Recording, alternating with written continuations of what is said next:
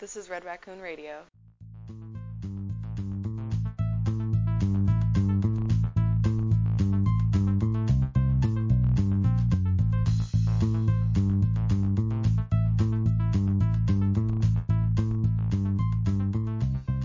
Hello, ladies and gentlemen, and welcome to Red Raccoon Radio, where a customer manages to herd some employees into a booth and talk about all the nerdy stuff we want to talk with them about.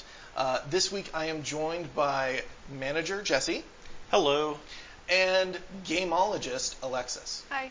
Now, Alexis, this is your first time on the podcast. I'm making this now a common question. What is your specialty in the shop? What excites you to talk to people about?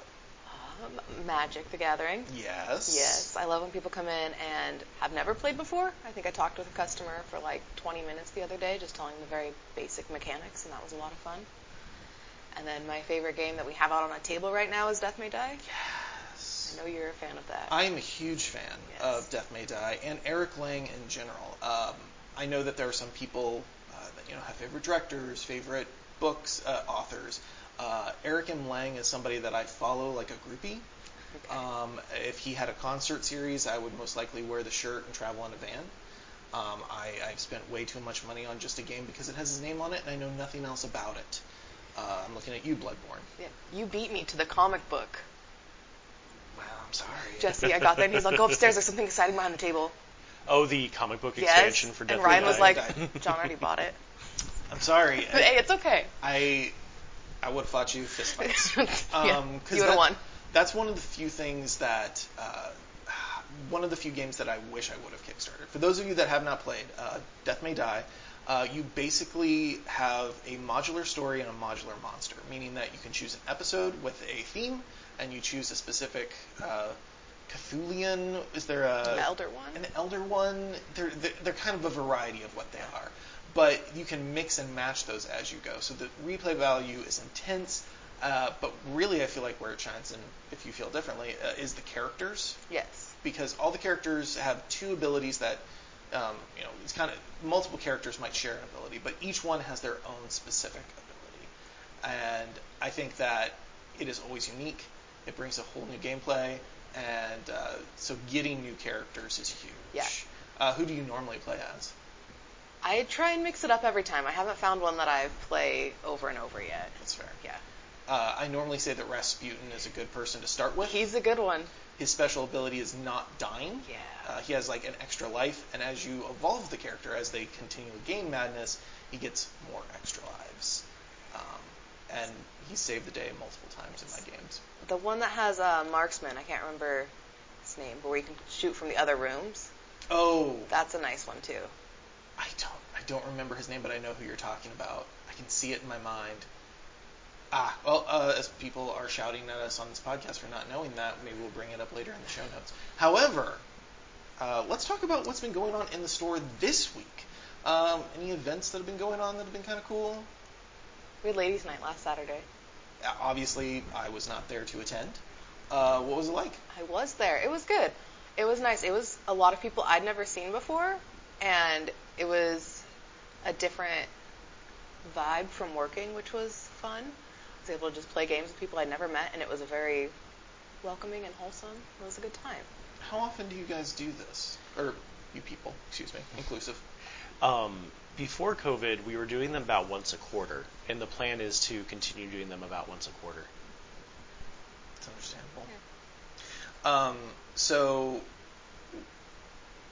and I'm going to ask you this question, and I don't want it to be like because you attended Ladies' Night, I'm going to ask you this question. Okay. My wife has run into the problem where she's gone to game stores and other places and instantly been identified as someone that does not belong there. Yes. But in Red Raccoon, she's never felt that way. In fact, that was one of the weird things about when she started going to Red Raccoon. It was one of the few places that's a game shop she feels comfortable just walking into. Do you have that same kind of sensation? Very much so. Why do you think that is? I don't know. Maybe because there's more ladies on the staff, but even when I don't have an answer for that. It's just more welcoming all around. I know every other game store I've gone into, I just feel like I'm sitting in the background while everybody else talks. And that's not the case here, and it's very nice. That is true. I have valued opinions from any gender that has worked behind the counter. So anything else that happened this week? Let's see. Right now, there's a Digimon pre-release going on for the Digimon CCG, which appears to be going well. I've gotten to play the Digimon TCG a couple of times, and it was really fun. It's a different card game. It's not just like a Magic clone, which a lot of card games tend to fall into. Mechanically, it has some things that reminded me of actually Android Netrunner of all things, but less frustrating. I like how the upgrading in it works, the Digivolution. It's a neat game, and I have a soft spot for Digimon back from my childhood. There's actually a cool thing where they're doing a classic collection this December that is cards for the current game, but featuring classic 90s art like you would have seen on older cards or in older games and such. And Jesse, I think you and I are in the right side of history in saying Digimon is the superior of the monster capturing, collecting, evolving series. That sounds like bait. Honestly, in my opinion, as someone who grew up in the midst of all the monster capturing, raising games and franchises, I think they all are unique for the most part, especially the major ones, right? Like Pokemon and Digimon are apples and oranges in not only their aesthetic, but also in the way that like any game of theirs tends to go, right? And the Digimon video games have been everything from a open world, almost open RPG kind of setting, to a monster raising one, to a dungeon crawler, to a traditional like JRPG. And there's more of a partnering element there, and of course their evolutions just work way crazier. Mm-hmm. And then there's like Monster Rancher, which is more of a very involved, with lots of numbers going on in the background, monster raising sim, which I enjoyed Monster Rancher 2 a lot as a kid, despite how infuriating it was. And I mean, those are the three I think of the most. There are a lot of other ones like that, but I think they're all unique enough in their own way that I think it's apples, oranges, and pears. I think I've sent you memes before of an evolution in Pokemon usually makes sense. Like you actually see like why Dragonair would need arms now because right. It's getting bigger and things along those lines. Whereas with Digimon, it's like here's a salamander and then it turns into a refrigerator with machine guns. Yes. And there's no need for that. There's no explanation for why that transformation occurs. I love that meme, and it's true. I mean, well, and within like the anime for Digimon, you often will see this Digimon has a specific Digivolution like line, but in the video games they switch it up all the time, and it works more like my actual favorite of the monster raising sim franchises, Shin Megami Tensei, where you basically have fusions and things that will go in all sorts of different directions. It's more of a matrix than like a Pokemon. This Pokemon becomes this Pokemon becomes this Pokemon. Alexis, does it surprise you in any way that Jesse's favorite type of monster collecting is when it's actually horrible, nightmare-inducing monsters and not cute little fairy things that you can ride on your shoulder? No. There are cute ones too. Jack Frost is very cute. He is. He's a little snowman, yeah, isn't he? He's a and little then snowman. What does he transform into? He has a friend who's a scary pumpkin snowman, yeah. or pumpkin fireman, but they're both adorable. And I believe that series also has some very graphic characters as well that I'm not going to speak to on a family-friendly podcast. It draws from all sorts of world mythology, and that's what I love about it. But there are no Shin Megami Tensei tabletop games that have been released in the States, so we should probably pull it back into tabletop. That's a great segue into talking about some of the things that have been happening over the past few weeks. And first of all, I want to hear if you guys had heard about Descent Legends of the Dark, because this game is getting a lot of press for its amazing app that's coming out. Heard of it. I've held it. We have it in the store. What? So, timing of this episode, as of right now, we actually have an early release for it. But yeah, Descent Legends of the Dark is brand new Descent. It's not a big box repackaging of stuff from the Journeys in the Dark 2nd Edition. It's all new stuff, and it is now exclusively cooperative app assisted, whereas Descent 2nd Edition, you could play the traditional Dungeon Master role versus everyone else, or you could have the app run the Dungeon Master for you. They took the cue from the success of Mansions of Madness. This features essentially the newest edition of that app, and it is fully co-op, fully app-driven. There is a lot of replay value in its scenarios. It's campaign style, not a legacy game. There's nothing you're permanently changing or destroying. And one of the things I thought was very cool is that there are 6 characters. Even the characters you don't pick during your playthrough, you will get to see some of their story develop. And I thought that was very neat. And then after you play through the campaign, there's replay value, and there's a little logo on the box that says Act 1, which is a little terrifying and also exciting. Terrifying to your wallet, exciting Yes. to your play value. Yeah, and so the ones we have right now also come with promos, alternate, nothing mechanically changing. So when people hear promos for games, sometimes they hit the Rising Sun issue, right? There's another Eric Lang game that is amazing, and there was some stuff that you could only get in the first print run that were mechanically unique factions and stuff, and latecomers get kind of sad about that. Descent, this one just has alternate sculpt mini, alternate art cards, and these really nice upgraded life dials. So little extras for getting it from us and early. Now, while this is a fantastic sounding game, and I already have told you before we recorded that I need to put one aside, there is kind of a question that comes up with this, and that is board games merging with technology. And that's why I like to have Alexis here for this episode. Alexis serves as one of our TikTok team members that has truly helped Red Raccoon somewhat blow up on the TikTok scene. I think in our first episode we talked about possibly how TikTok has gotten even more benefits and people coming in from all over the state to see the store. Yeah. So as a technology person, Alexis, Yes. how do you feel about tech being integrated into board games more and more? I think that it is neat, but not necessary. I don't... Putting my thoughts into words. I think that it is helpful, but I think that sometimes when you're playing a game, you don't want the technology around either. So if it's an option, if the game has the option of you can use the technology or you cannot, and it plays exactly the same, that's cool. If you have to use the technology, I think that could lose some people. So games like Mansion of Madness, where you have to have the app in order to know where the placement tiles is and what creatures to spawn, that is something that you get a little bit hazy about? Yeah. I don't think that everybody wants that. Because why? That's a fair question. I try and ask them on here as soon as possible. There could be people who aren't tech savvy who don't want to figure it out. They'd rather just sit down and play the game and not have to worry about learning something new when they're already learning a new game. That would be my thought on that. That's fair. I mean, analog games is, a lot of the reasons why people play is that all you need is within a box. And to all of a sudden have to be managing.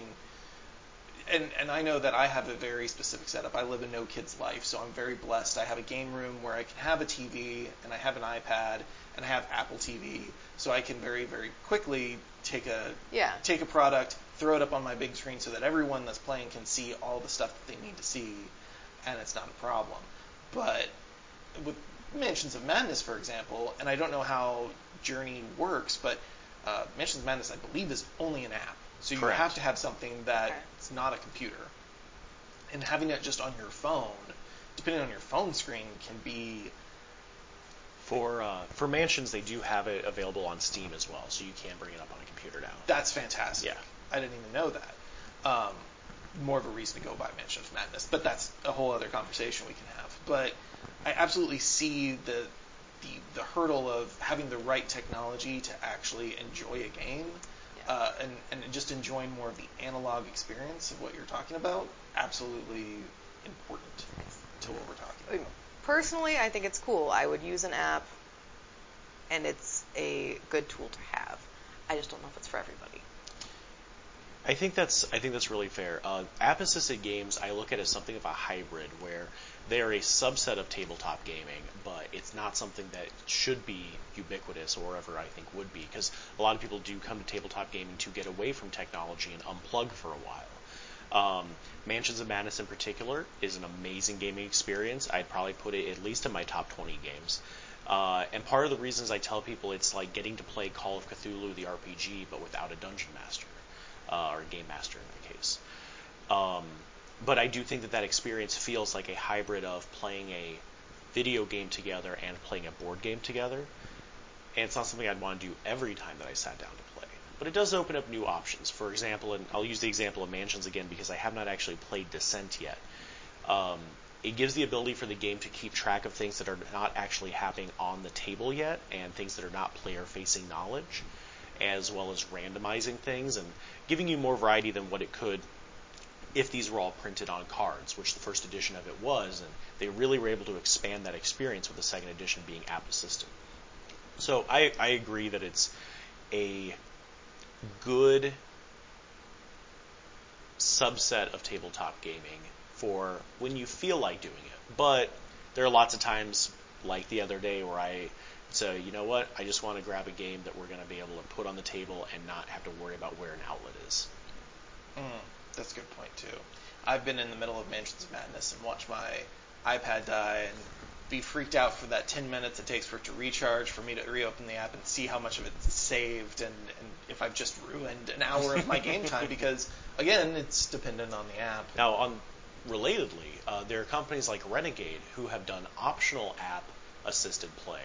So Renegade has a Renegade app that has little subsets for many of their games, and some of them are just gameplay assists, like for Fuse and Flatline. It's a timer and a round keep track of what you do, right?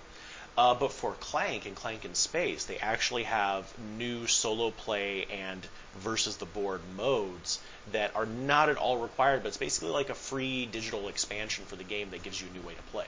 I think that's something it'd be cool for more companies to do.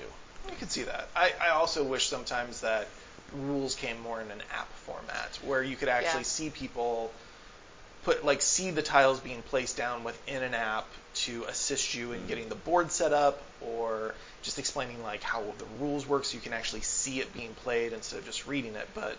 And that is a benefit of how much of the rules part is taken care of by games like Mansions. Mansions is a very quick game once you have it arranged to get people going with, because they don't have to learn a lot of rules. They learn you have this many actions on your turn, tell it what kind of weapon you're using in combat, right? Yeah. So speaking of technology-based games and how that's kind of coming in, I'd also like to bring up the fact that Magic the Gathering recently announced that there's going to be exclusive cards and exclusive mechanics, but only in the digital space, where they have Magic the Gathering Arena, which is their online app. For the people that work in a store, how do you feel about now there just being digital items that regular players, the people that can come down and play in the basement or at Raccoon, can't access now? Do you want to take that one first? Or Sure. do you want me to? No, I can do it. Cool.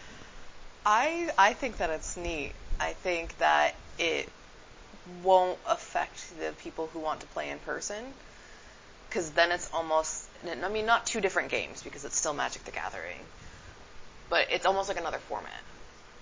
Like, you can go downstairs and play Modern or Commander, or you can play Arena at home. And I don't think that it'll affect the player base too much in that way.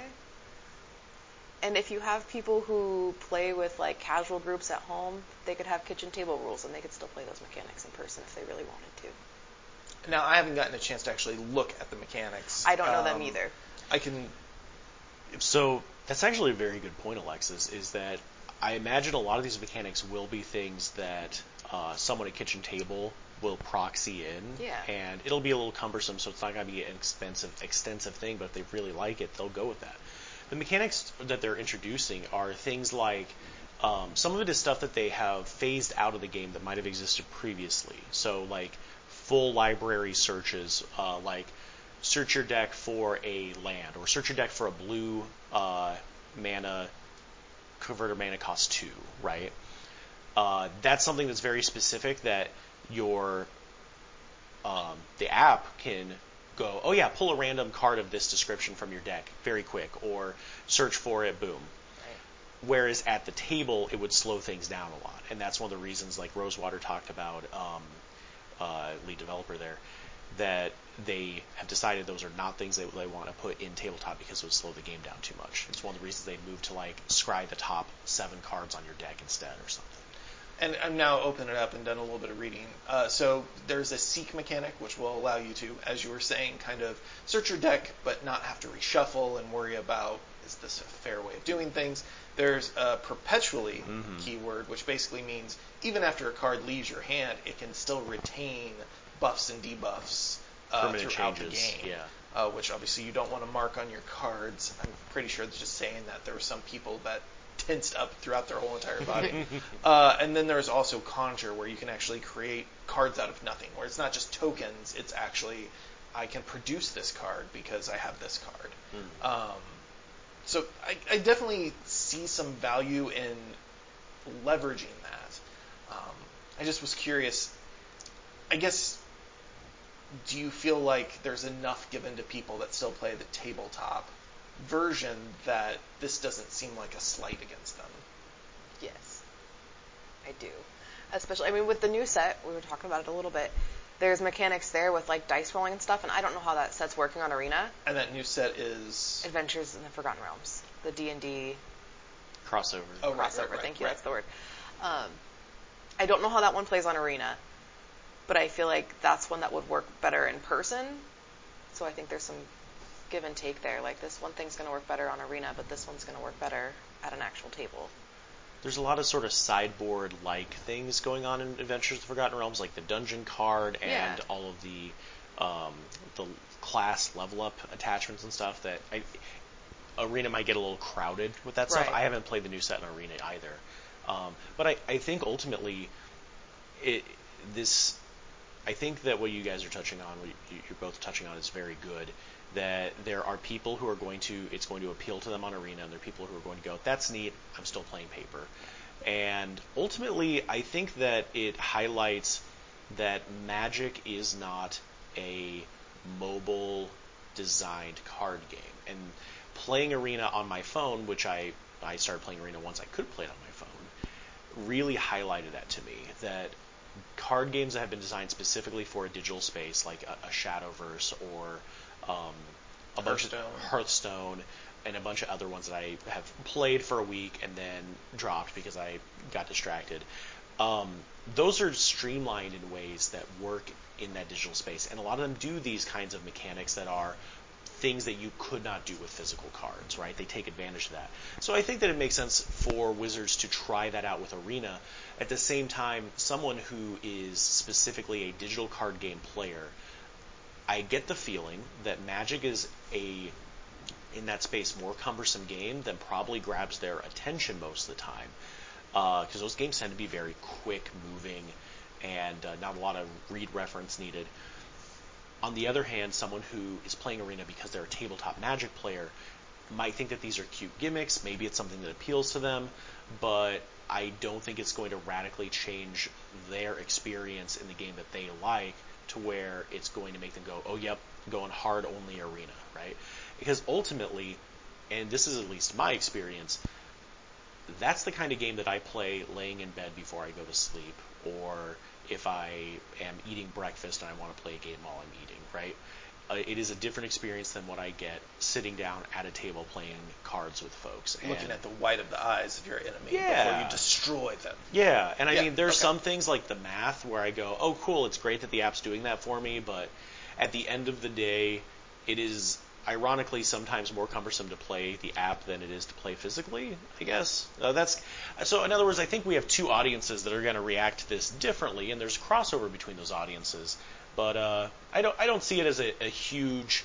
And the other question is, going forward, Wizards has announced its 30-some cards in this new online exclusive set are going to be this way.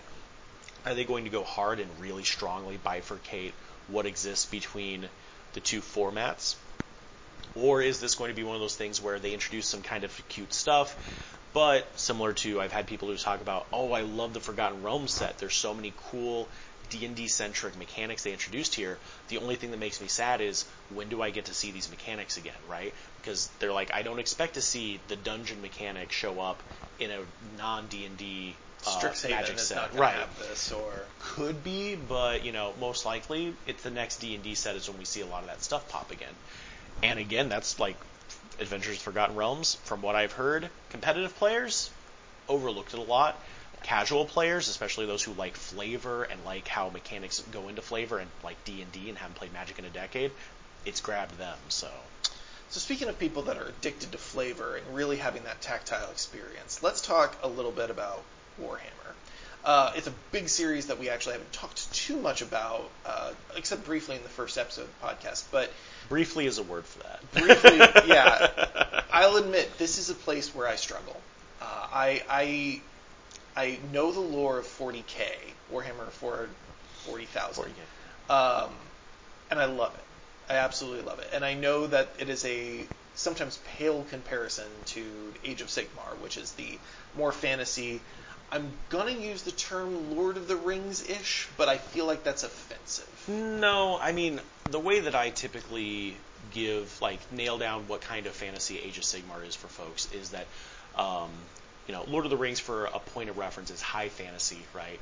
And Warhammer Fantasy, the old Warhammer Fantasy, was very much a gritty, pulpy, dark fantasy. Age of Sigmar is epic power metal fantasy.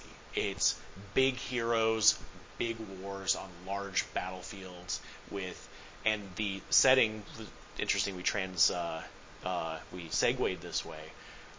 The setting is a very multiplanar kind of weird place, similar to how there are multiple planes in Magic's setting, right? So the reason that you don't have a great grasp on it, John, is that I haven't sat you down to play it yet. Oh, no.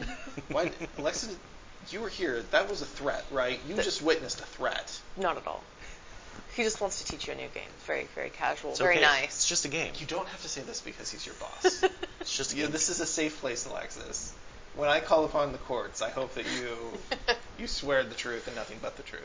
But absolutely, yeah. But one of the big things that Age of Sigmar released this week, speaking of grandiose power metal fantasies, is dragons, which apparently used to be a thing, and then they kind of went away, and now they're making a resurgence in force. So the Draconiths are an interesting part of Age of Sigmar in that they pop up in Age of Sigmar's backstory, but they were not a physical force on the table until soon. This falls into the it's been previewed but not yet given a release date area. So essentially the Draconiths are their fancy word for this dragon race. And they're very neat. This is almost a psychedelic metal kind of bent. In the history of Age of Sigmar, when the old world of Warhammer Fantasy was destroyed, Sigmar, who is kind of like if Thor was also Odin, is sitting there with this rusted hulk of a planet, and this Sky Draconith shows up, and he's like, "Who are you?" He's like, "I'm this astral dragon, and I remake Dead Worlds. You want to remake a Dead World, bro?" And then they do that, and that's what creates the Mortal Realms. And essentially, there's some backstory that developed recently with some feuding between the beasts, the great beasts of destruction, and the Draconiths. And that's the theme of the new edition of Age of Sigmar is big heroes and big monsters. So they are pushing the beast faction and a lot of big monsters there. They're pushing dragons now being a thing.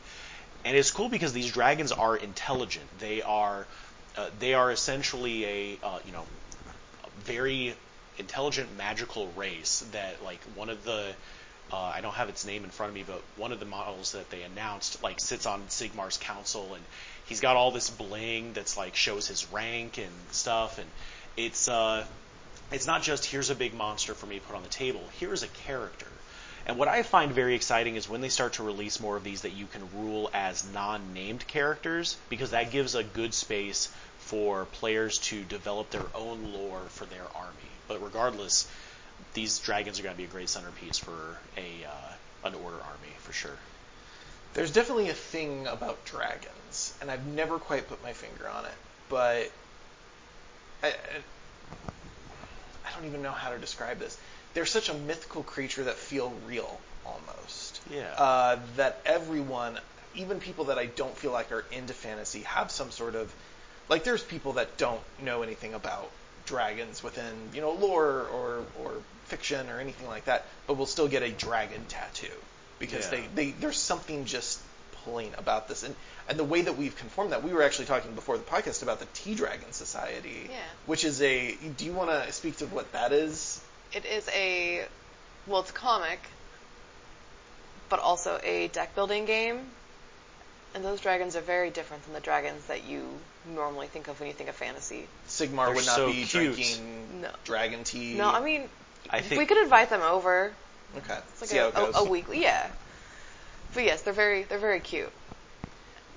And in the lore, these dragons are not even like fire breathing. You literally just make tea with leaves that grow off of them, which feels dirty in a way that I don't like expressing, but at the same time, the way that the narrative is told, it's a very sweet story. It's adorable. Yeah. It is, and in the game, you're going through all 4 seasons and collecting memories with them, and it is very sweet.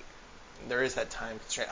The game is very well put out, and they even released a second edition because they had more cute dragons in the second book, so they had to have more cute dragons in the game, and actually gave you cards to update your first set to play better. It's well thought out. That was not one of the items I wanted to talk about today, but it's still a good game. We're going to get the plushies eventually. Don't mean that. Yeah, they did a Kickstarter for some stuff, and we are getting the plushies. Isn't there a blanket, too? I think there's a blanket. I don't remember for sure if we're getting the blanket, but we're going to try it. Well, if we can't have the blanket right now, let's talk about what you do have, especially in the new hotness. Now, normally we've just kind of spitballed this podcast, but today Jesse was like, no, we're going to get real games, put them on the table, and actually talk about them. So, Jesse, what did you bring up? So, we have 2 games that are in the new hotness that I think look really neat. And first off, we have Meadow. So, Meadow is one that I honestly didn't hear much about until I was told, hey, it's coming out this week, and you should bring it in. It's from Rebel Games, which are a studio under the Asmodee megalith. And I was told off the gate, people who like Wingspan are liking this. So I haven't played this yet, but it looks gorgeous. It advertises that it has 120 cards with unique art, and essentially it is you are wandering through a meadow through the day, observing nature, plants, animals, all sorts of pretty stuff, and then going to a bonfire in the evening where you regale all your friends with the cool stuff you saw in the meadow today. And so the way that plays out is essentially set collection, where you place tokens through the meadow, collecting up those cards, some of which have prerequisites, so there's a little bit of that, do I get this thing before that thing, and then going to the bonfire to redeem those and fulfill other actions, get your gold card set. So if you like set collection, if you like the aesthetic of Wingspan, those are the 2 things that I really think look appealing about this one, and I definitely want to give it a shot. We also can't decide what this little creature, this little buddy we have on the cover art of the game. Go look up, go look up Meadow from Rebel Games. That is actually harder to say than it sounds. And you let us know what you think. We were debating if this was a mongoose, a weasel. It could be a weasel. It looks a little ferrety. A little ferret? I will say that it has ferret-like body structure, but fox-like coloring. It does. At first glance, I thought it was a fox. And I feel like if they really just would have given it more pointed ears, it would definitely be a fox. So the tail's not bushy, though. I like the idea that someone didn't know what a fox was, right. And so they just read a description, and this is what they came out of it. An Irving, perhaps.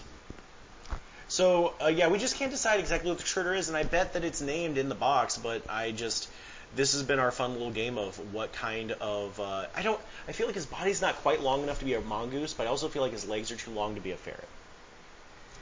So yeah. And there's no cobras to fight in the box art. There are not. No Ricky Tikki Tavi fun. Ooh, that's a deep cut. Do you even, Alexis, is that Ricky Tikki Tavi? Is that still in your zeitgeist? I feel like that's something that needs to be canceled. I don't know why. It feels like something that should Rudyard Kipling, in general, a lot of problematic. Yeah. I haven't revisited Ricky Tikki Tavi since I was a kid. It's probably one of those where the core story is really cute, but there's some really troubling caricatures and whatnot involved. So It's probably Alexa. It's probably for the best. Let your Anytime- generation find your own things. anytime to be you upset have about a- when you're in your mid-30s. anytime you have a British guy in the 1800s hanging out in India, there's going to be problems. So the other game that we have is Brew, and this is one that's caught my eye. Literally, I walked in. We finally have it on the shelf, so this is my first time touching it. But Brew is also nature themed, but it's fantasy. Meadow is very much a down-to-earth, naturalist, realistic kind of vibe. Getting back to that wingspan kind of concept. Brew has this art style that feels almost like Avatar, like Last Airbender, but also like Some Adventure Time, a little bit of Adventure Time, a little bit of the folks who do like the Hades game that's really popular. The studio did Bastion. Super Massive. Is it Supermassive? Let me look that up. I'll look that up while we talk. But it's that kind of a more cartoony, comic booky vibe, right? And the setting for it is kind of neat. It's time is broken and shattered. The seasons all exist at once, and day and night have no real cycle. They rotate at the whim of the forest. The enchanted land has been driven into chaos, and it's up to you, the cunning mystics of the forest, to take time to tame extraordinary woodland creatures and use your magic to bring back balance. And what that turns into mechanically is a mixture of dice rolling, worker placement, and engine building. So you have dice that are your workers you place. I love that.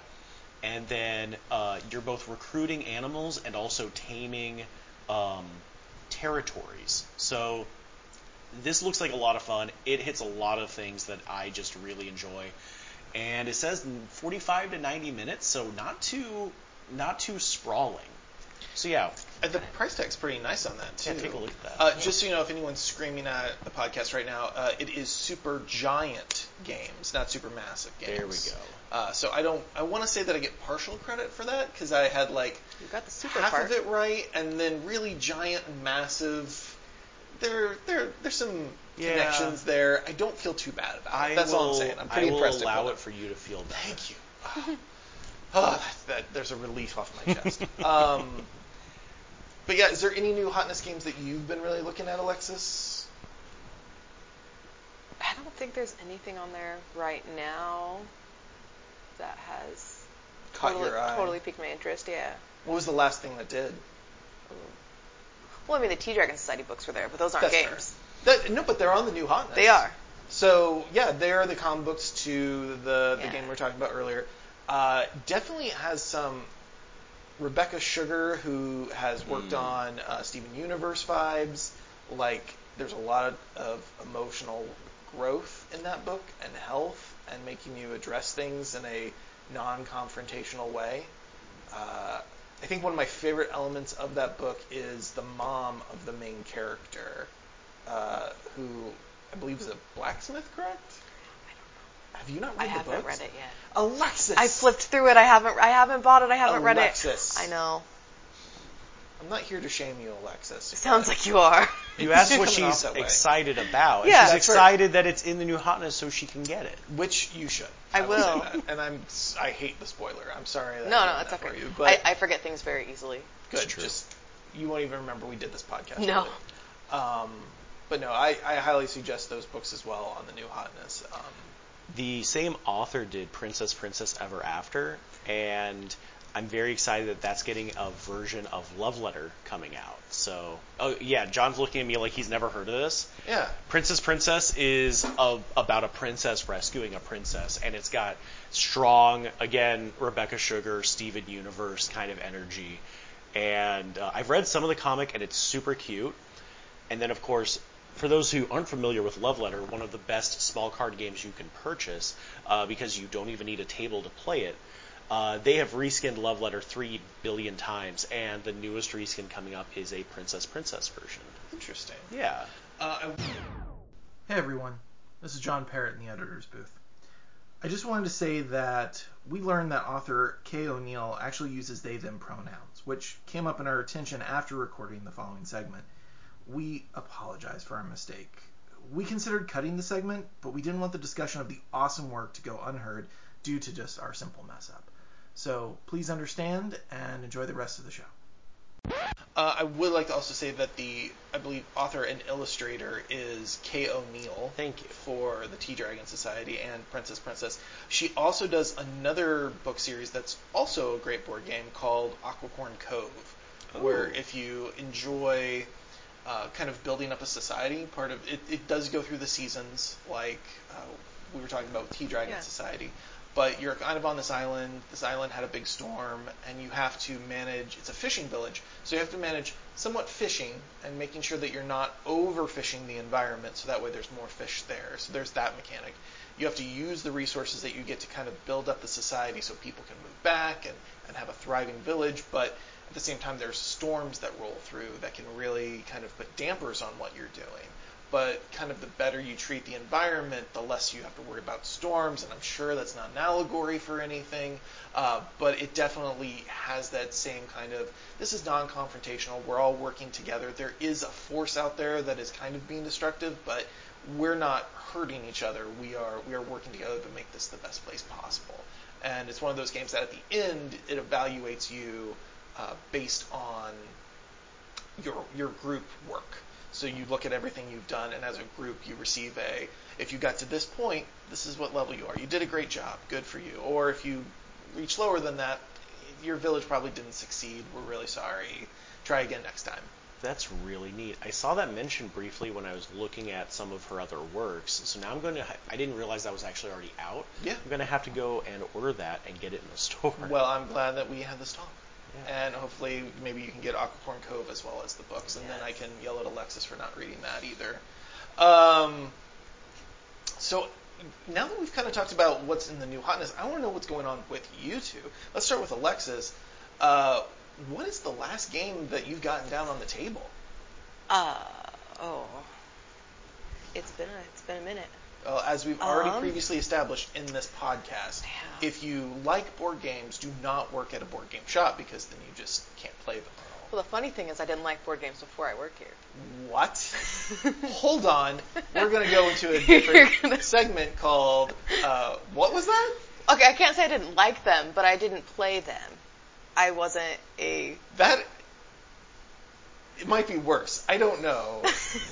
I'm not here to judge, because obviously you've done a fantastic job. You obviously are passionate about your work, and so I do not want to try and besmirch the name of Alexis. But, so what is your story with board games? Please tell us. With board games, there's not much of a story. I played the very basic games. The Monopolies, the Sorries, and all that jazz. And then party games. So, I moved here playing, I played Magic for years, and I was like, oh, there's a cool game store in this town. Let me go there. And they happened to be hiring. And so then I learned about the world of board games. And your mind was just blown. It was. It's the greatest thing. I've learned a lot about games and myself. What do you think is the most important thing you've learned about games so far that you wish you could teach others?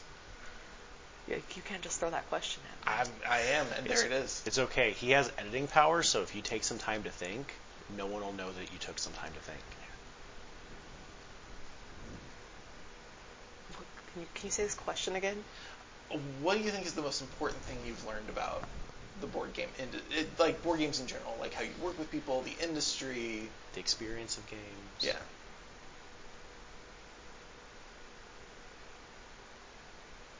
It's not as complicated as you might think it is.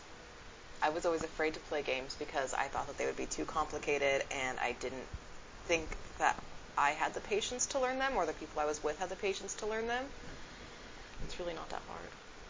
That's beautiful. That needs to be, I think this is the second time where I've said this, that needs to be put on some wood somewhere, like burned into it. That's fantastic. Jesse, you, I know, are a little bit more active because this has been your passion for a little bit longer.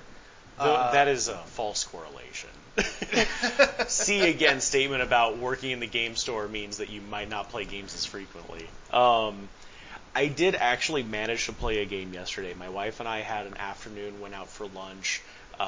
Shout out to Signature India for being amazing food. If you haven't went there, one of the best restaurants in town. And then we went out and got dessert, and we played Enchanted Plumes, which, if you are listening to this and it's the not too long future, it's probably on a demo table in the store. New small card game from Calliope.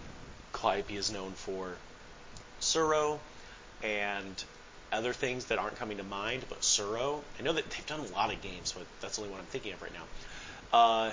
But essentially, it is about being the most attractive peacock. It has this gorgeous Art Nouveau artwork on both the card backs and on the art itself. And essentially, the cards are peacock feathers, one of 10 different colors. Yeah, 10 different colors, 0 through 9, because there are 100 total cards that are unique.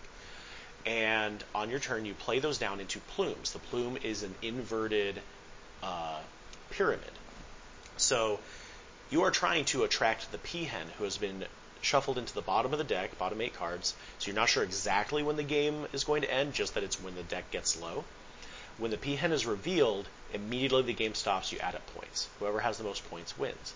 The way you get points is by making these plumes, where you can make the top row as large as you would like, but as soon as you play into the second row, you've locked in that size. So if the top row has 4 cards, it's going to be 4, 3, 2, 1. If you make it 5 cards long, 5, 4, 3, 2, 1, right? All the way down to you could make it only 2, 1 if you wanted. The trick is that, one, a card can only be in a row if its color is in the previous row. So the cards you put in that top row are dictating what cards can be in the second row, which dictates what can be in the third row. The second trick is that the top row of cards will be negative points when you score up. Everything else you add normally, but the top row is negative. So you're trying to play low cards in the top row, but also play diverse cards that will give you a lot of options for completing that plume. And at the end, you play the last card face down until the end of the game, which is the peacock. So you have the peacock and its plume. It's a very interesting game that you immediately understand how to play, but understanding the rhythm of what is overextending versus being a conservative effort is definitely something that takes a couple of games to get down. Because every card is unique, there's a certain amount of like looking at your opponent and being like, okay, I'm really looking for the 5 in the dark blue feathers. Do they already have the 5 over there, or is it still in the deck for me to dig? But if you dig in the deck, you're going to be also running the clock out on the game. You can also exchange cards from they call it the train in the middle, which reminds me a little bit of Rummy, at least how I remember Rummy being when I was a kid. So it was very fun. We had a great time. Played it twice in a row. Like, it was immediately let's play that again. If someone enjoys things like Spider Solitaire but wants to play a multiplayer game, then this would probably appeal to them. Or it's not tile laying, but it's one of those card games that makes me feel like it has a tile laying adjacent kind of thing, and it's just a gorgeous game. So. I'm not gonna lie. The minute that you said that you get to be a peacock, there was an inner calling to me. I don't want to be a peacock all the time, but I don't mind being a peacock for a few minutes. Let me make some plumes. Let me see how beautiful I can be. There's no shame in that. None. It also reminded me of a scene of one of the greatest movies of all time, which is called The Other Guys, starring Marky Mark and Will Ferrell. And Marky Mark, as a cop, shouts out, "I'm a peacock, Captain. You gotta let me fly," which it's such intensity that it's just comedy gold. So, step 1, I forgot that line. Step 2, you are the only person, except for my spouse, I think I've heard mention The Other Guys since it came out. And step 3 is, none of the quotes I can think of from that movie are appropriate for this podcast. I think fair. You found the one. I found the one. Also, they shout America as they try and jump what I believe is an electric car. I don't remember quite. It's a fantastic movie. Daddy's Home is usually what gets put on a pedestal for Marky Mark, Will Ferrell. I guess those are the two that they did together. Yeah, but Other Guys, in my opinion, very solid. Very solid. Alexis is nodding like she knows. No, I mean, we're solidly in the, now we're talking about, if someone, I think these are all R-rated films. Well, Daddy's Home was PG-13, maybe. Maybe the first one. I don't know. Yeah, but, so, I definitely think that snippet of you talking about being a peacock sometimes, I think that's something we need to cut out as its own little standalone sound clip. I'm just a customer. You don't need B-roll of me. No, it's you guys that they want to We hear can put from. B-roll of you on the TikTok. Yeah. Excuse me, what? We'll put B-roll of you on TikTok. I don't think that's necessary. John talk. I'm here. I'm not here as talent. That's why I get you guys to come and talk about things that I know very little about. Speaking of things that I know very little about, what's going on this week for the store? And we just had Chaos. Ladies' Night. What's next? Chaos. No. I've got something else back because we changed the subject from me. What have I played? Oh yeah. So Sagrada. I played Sagrada at Ladies' Night. Oh. And I never played it before. So give us the rundown. How was it? It was good. When I was learning it, the person who was explaining it to me said that it's sort of Sudoku-esque, which I can see the correlation, but I wouldn't say you need to like Sudoku to like Sagrada. But it was very pretty. Looking at it on the shelf, I was like, this is a game I want to play, but I haven't had the time to do it. It was a lot of fun. There's something rewarding about games like Sagrada and the Plume game, Magic Plumes? Enchanted Plumes. Enchanted Plumes, of course. Again, I'm getting the words just a little bit off in this episode. Where you actually build something that's artistic. Yeah. Almost. Like, I like tile placement games a lot, and this isn't tile placement. But you're placing your dice that you're drafting at random, and you gotta work to make it look nice. It's true. And whenever you do mess it up and you know that you can't fill that last spot, then it's sad. It's very sad because it's like your masterpiece you're trying to create. I somehow managed to have, I don't remember how many squares are in that, either 4 or 5, the same amount of every color. I don't know how I did it. It was very impressive. Wow. It was accidental. That's pretty impressive. That's some beginner's luck right there. It was. It really was. I have beginner's luck. I see. That's your secret weapon. That looking is. At the GameStop. Okay. GameShop, sorry. Yeah. The other cool thing about Sagrada is that it's a solo play game, so you can play that on your own too. Good to know. Which is, I think that's part where the Sudoku kind of element comes in. I usually call it a Sudoku puzzle that once you mess it up, you just keep going because eventually you have to sacrifice one of those scoring mechanics, right? Yeah. But yeah, it's a gorgeous game. Love the translucent dice. Oh yeah, they're fantastic. It's weird that is now becoming more and more of a premium item is transparent dice, especially on like Kickstarters where we can give you normal boring dice or. I actually, thinking of that, I recently got to have a little sit-down meeting with a representative from Steve Jackson Games, and they showed me a few of their newer things that I hadn't seen before. Transparent Dice made me think of that because there's an updated version of Zombie Dice Deluxe, and it features not only a really cool silk-screened dice bag, but it has translucent dice. And I was like, I haven't played Zombie Dice in a long time. The translucent dice make me want to play it again. So that was really cool. Games, they're really more about art than you give them credit for. Yes, they are. Fantastic. So, again, you played that at Ladies' Night. Yeah. What events are going on for the next week? We have our first Modern Night on the 5th. Yeah, talk about that a little bit. I don't know much about it other than it's our first Modern Night. So we have some folks who really wanted to give people who play Modern an opportunity to play in the store. Let's rewind a little bit. Is Modern What a game? is Modern? There we go. That's a good one. Modern is a format of Magic the Gathering. Okay. Now Yes. we're getting to the same page. Yes. So what makes this different? It is, you've got your different formats. You've got Commander, which is like a 100-card singleton deck, and your Commander sits on the side as like an 8th card that you always have in your hand. Modern is a 60-card deck, and it is only cards that, someone could fight me on this if I have this information wrong, I think it's from 8th edition or newer that have been in Modern legal sets. So like Counterspell just was released in Modern Horizons 2, and that made it Modern legal, even though it had been released in previous sets that weren't Modern legal. Okay. Like it came out in the right time frame, but because it had never been in a Modern set, you couldn't play it. So that was a big deal when it was released in Modern Horizons 2. I see. So by Modern, you mean this is like the most current decks that you can play with, and you can't pull like No. a Black Lotus out. Well, you can't pull Black Lotus out because that is before. I think 8th. It is 8th. Is it 8th edition? Yeah. Okay. So anything from 8th edition and forward. So it's not necessarily new stuff. The What irony. edition are we on now? Let's ask that question. Well, Oh. they stopped They don't counting. number 'em anymore. They stopped counting them that way after 10th. Yes. And started to go to years. Yes. So like Core Set 2021. The edition ones were like core sets. The funny thing about Modern is that it's so named because at that time it was splitting up Modern cards, which are current, versus Legacy, Vintage, older stuff, right? But now we're at a point where Modern is a, let's see, 8th edition came out in 2003, which is almost 20 years ago, if we want to make me and John feel old. That still makes me feel old. Good. Welcome to the club. So 8th edition, so Modern has been around long enough that they have actually, like, Pioneer is essentially intended to be the new Modern, that it has a more recent start date of you can play with your cards that are older than Standard, gives people who got in for Standard a few years ago, dropped out, and then want to play with stuff but not go all the way back to Modern, because since Modern has an almost 20-year-old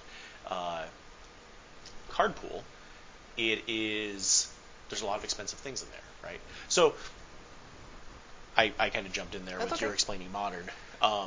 With that, we're trying out some events for Modern that have prize support, but it's relatively flat prize support, so it's very casual friendly. It's not one person's taking everything at the top, and just giving an opportunity. We always like to encourage casual players and people who are trying to have fun to play in our events. So this was designed to attract those kinds of players. Will you be participating in Modern Night, Alexis? I have played Modern before. I borrowed someone's deck to learn it, and it is a competitive format, and I think that if we can keep it as a casual thing here, that'll bring in a lot of people, because I don't like playing it competitively. Okay. I don't care for competitive Magic much, because it's like turn 2, you're out of the game, you didn't get to have fun playing. Understood. If it's casual, I think it could be a lot of fun, and if I don't work, I might come in and play. Okay. Other stuff that's coming up is our usual calendar of events that are available at redraccoongames.net on the events calendar there.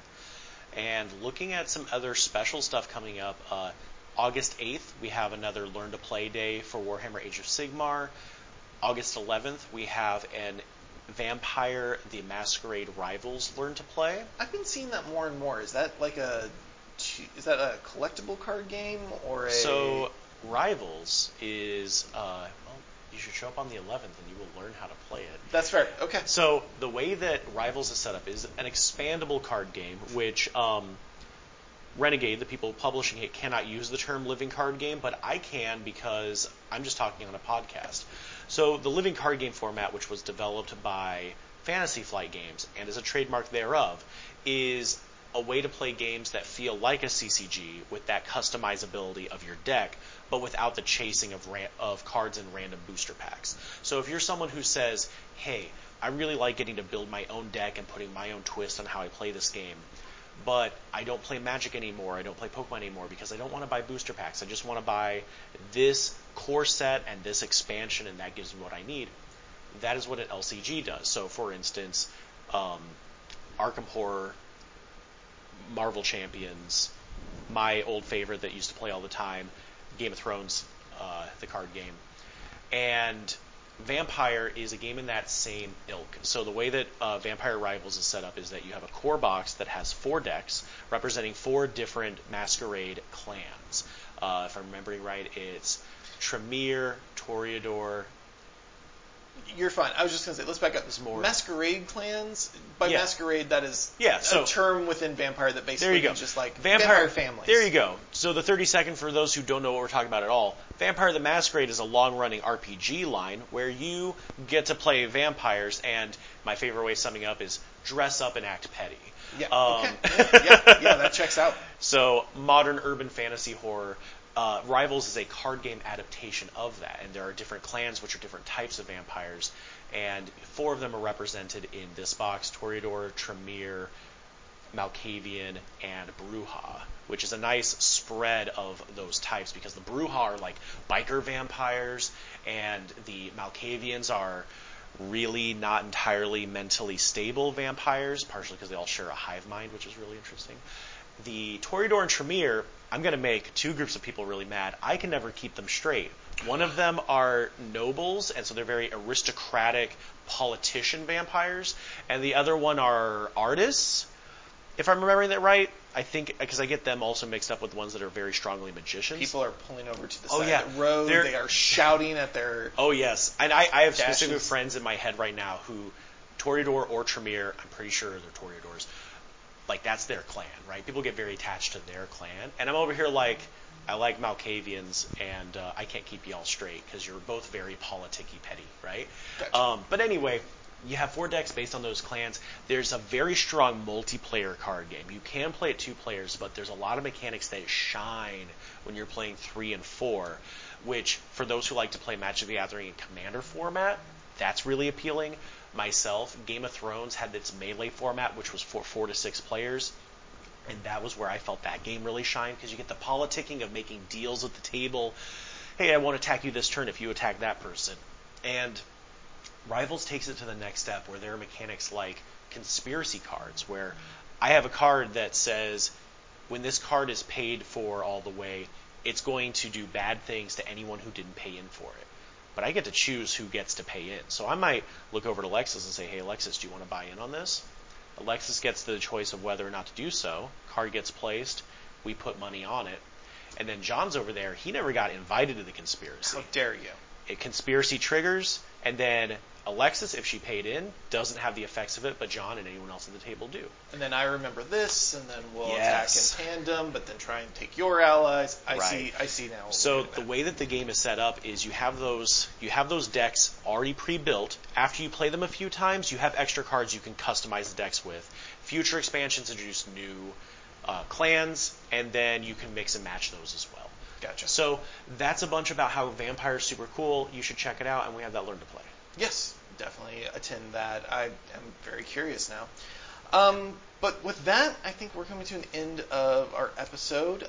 We didn't say this in the last episode, but if you do have questions for the podcast, we're still sorting things out, but you can write them to info@redraccoongames.net. .com. .com. All the emails are .com. All emails are .com. info@redraccoongames.com. So you can definitely email us there, and we look forward to hearing from you. So until next time, game on.